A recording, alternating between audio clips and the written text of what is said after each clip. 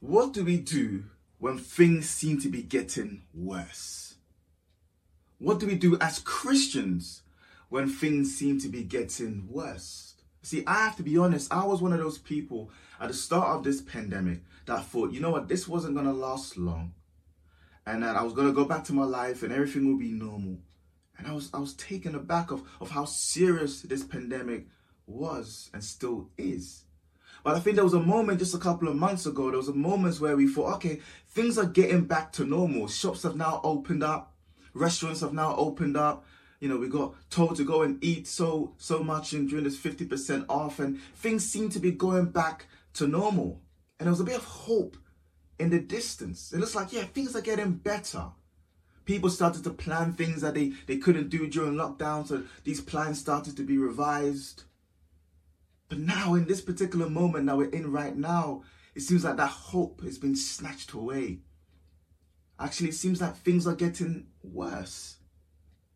There are more restrictions coming into the country, more tighter restrictions, and to be honest, things seem to be getting worse. And I understand how draining this can be. It is so draining to have a bit of hope and then get it snatched away. It can be so draining, especially when we've been in lockdown for so long. People have gone through all sorts of issues, all sorts of difficulties. People who've lost their jobs, lost family members, and it seems to be a glimpse of hope, and now it's not there anymore, and things seem to be getting worse. It can be so draining.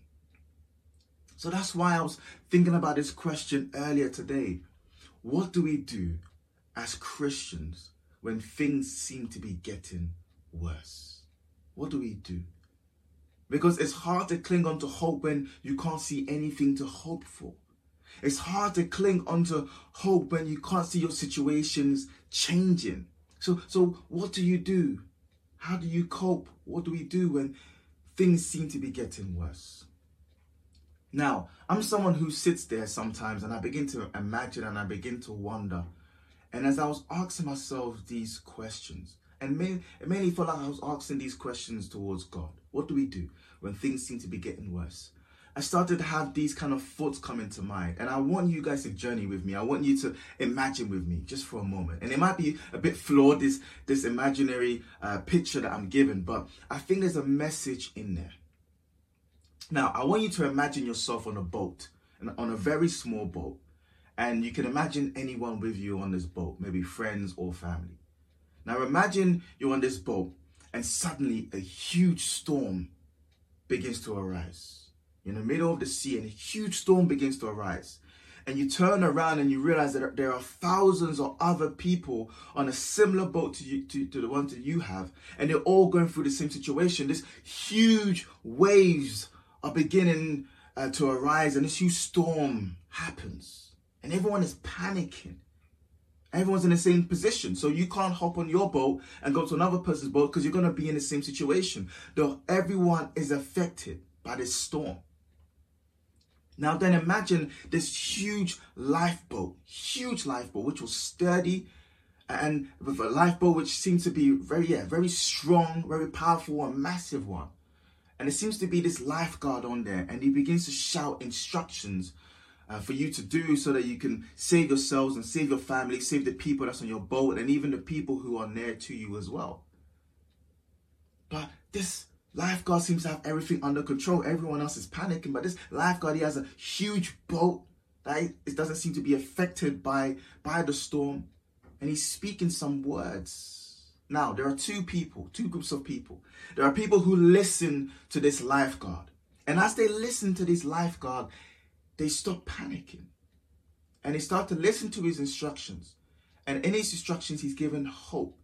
He's given comfort. He's given physical instructions to help the people who are struggling. And then there are other people who choose to listen to other people's advice and listen to their own advice and begin to peddle and begin to panic, and they just make things worse for themselves. Now, I think this is where we're at in our world today. I think we're all in this situation. Everyone has been affected by it. But there's something deeper I want us to understand in my story, which I believe applies to what I want to share with you as a reflection today. And it still comes back to that question. What do we do when things seem to be getting worse? What do we do as Christians when things seem to be getting worse? And I think for my story, what I'm trying to say to us is that I think we need to stop and listen to Jesus. I think we need to stop and listen to Jesus.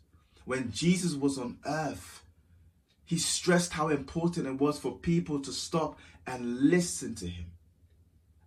Listen to me and follow my instructions. And Jesus wasn't saying this in a prideful way, I am Jesus, listen to what I say, because just listen.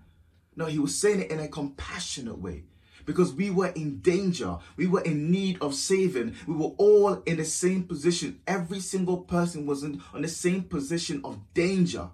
And Jesus was the only one that could save us. So listening to his words is very important and was very important. And he stresses over and over again the importance of listening to what he has to say and putting what he says into practice. Jesus said, listen to me so that you can find safety, so that you can find salvation, so that you can find comfort, so that you can find hope. And as I was reflecting on this, I remember the story that Jesus shared about what happens when we listen to him, and also the effects of what happens when we don't put what he says into practice.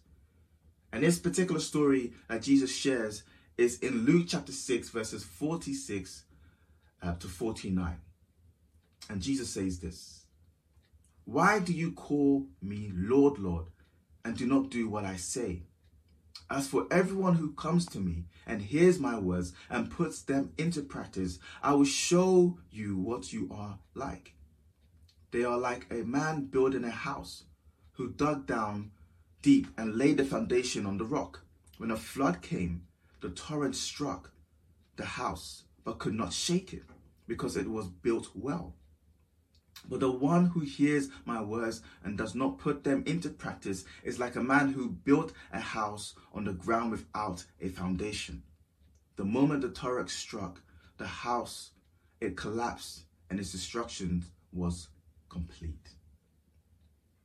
Now, there's a huge, clear message that Jesus is communicating to his people about listening to his instructions, but not just listening, but listen to what he says and putting what he says into practice.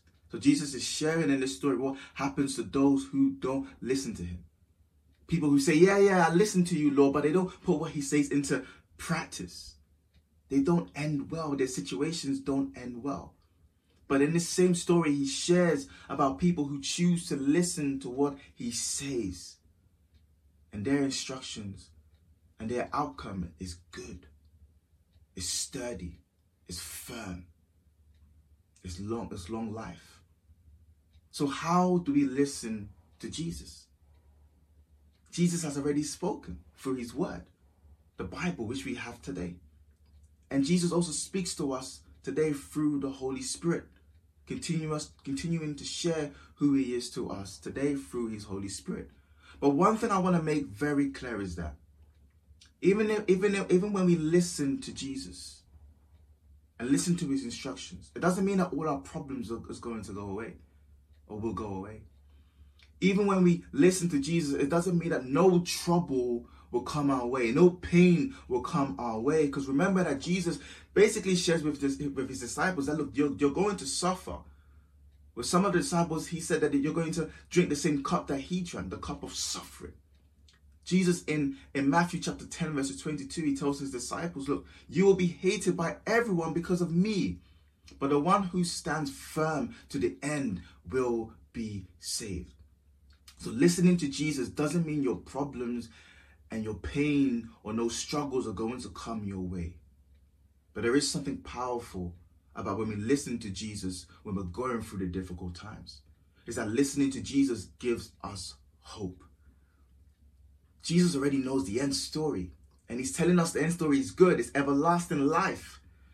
So we listen to God even in our difficult time, even in this global pandemic. When we listen to Jesus and into his words of hope, we can be in this difficult situation and still have joy. When we're listening to Jesus, it gives us peace. It's so hard to find people who have peace nowadays. in a difficult situation. Listening to Jesus, he gives us comfort. When we're grieving loved ones, when we're facing times of difficulty, he comforts us. Listening to Jesus gives us joy. Brothers and sisters, yes, our world seems to be getting worse. And not just with the pandemic, but with other issues that we have in our world today. Things seem to be getting worse. Day after day, there's worse news coming. But what happens when we listen to Jesus? Our whole mindset begins to change. The peace begins to come. The comfort begins to come. Even though we're in the midst of a storm. Even though we're in the midst of difficulties.